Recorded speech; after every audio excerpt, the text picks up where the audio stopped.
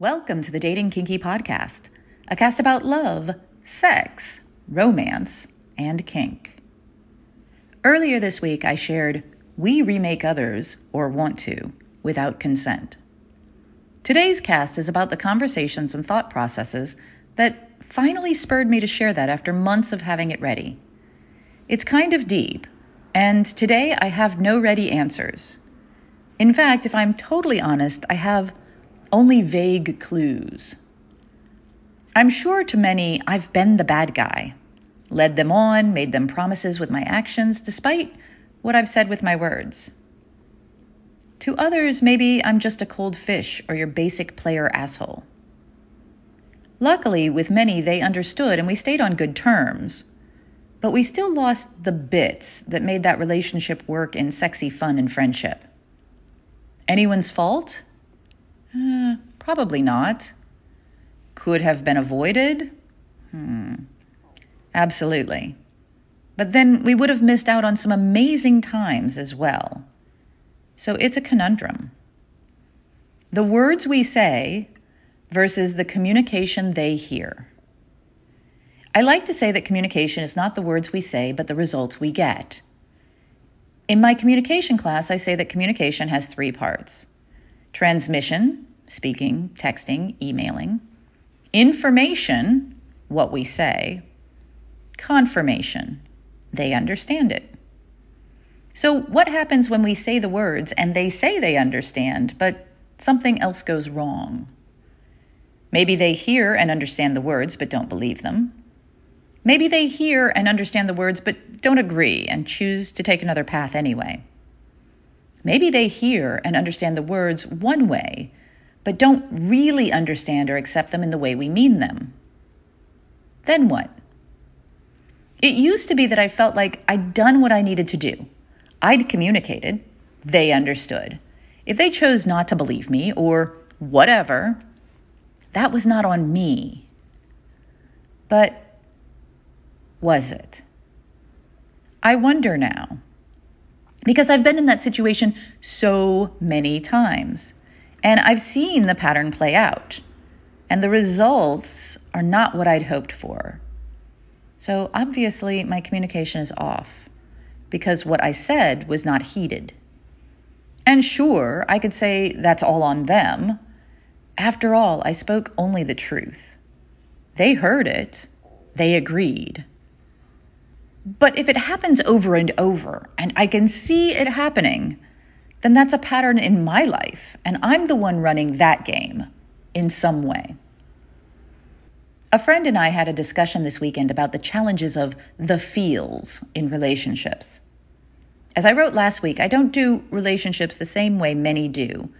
I tell people this, and they say they understand. They even agree. And if it goes well, at about the 6-week mark, sometimes they make it to 8, it starts going wrong. They want more time, more love and affection, more reassurance, more than I told them they could ever have from me, more than they agreed to, more than I signed up for or am comfortable with, that's for sure. And it's flattering. Ultimately, though, it's the beginning of the end because I can't, won't, don't want to provide that. And it does make me sad because it was going well, but not well enough. So what happened? I said the words, they heard them, they agreed. Did they ignore them wanting more? This is common, and that's what I wrote about earlier this week. Did they change their mind? More importantly, did I communicate something without my words that convinced them that I didn't really mean what I said? I think it's often a combination of all 3. And that last one is on me. Because while I'm definitely looking for FWB with an emphasis on the friend part, they get girlfriend vibes from me. I know it because they tell me. And over the years, I've gone back and forth about that because I like the things that give girlfriend vibes. I enjoy those with my friends and people I love, but not just people I love romantically. Like sleepovers, like making dinner for them, like casual dates, like chilling together, like cuddling. To me, those are things that are fun to do with people I sleep with. To others, maybe most others, those are things girlfriends do. Even when they say, I don't want to be more than friends who sometimes enjoy benefits. So do I give those things up? No, I don't. Because they are part of what makes the benefits enjoyable. If all we do is get together for sex once in a while as a booty call, we're not friends. And I lose my lady boner, even if they are stellar in the sheets. I do feel bad, though, because I know now that no matter how many times I say it, no matter how clear I try to be, they are probably not going to understand it the way I meant it, and they will get hurt. So am I the asshole for knowing and still doing what I do? Probably. Am I responsible for their hurt? Partially. Maybe even mostly, if I'm being honest. And I still don't stop. Because I want what I want too, and it's not worth it for me to go through the motions without it. What are your thoughts? Have you had an experience where you tell someone honestly and clearly something about yourself and find later that they seem to be ignoring that and trying for something they want from you instead? Did you also realize, thinking back, that you might have given mixed signals, or at least what counted as mixed signals in their interpretation? Did you feel that saying it and being honest from the beginning was enough? Or where did you draw the line?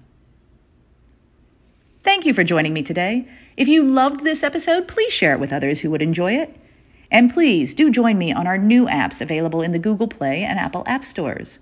Dating Kinky, it's built by Kinksters, for Kinksters, poly, queer, trans folk, and anyone not quite vanilla, and it's free. Find me on FetLife as Nookie Notes, and on Twitter, Pinterest, YouTube, Facebook, and Medium as Dating Kinky. We're on Instagram as Dating Kinky Official, all one word. Also, find me on the new Moan app in beta for iPhone. I'm Miss Nookie there, TheMonapp.com. Have a kinky day, and I'll catch you next episode.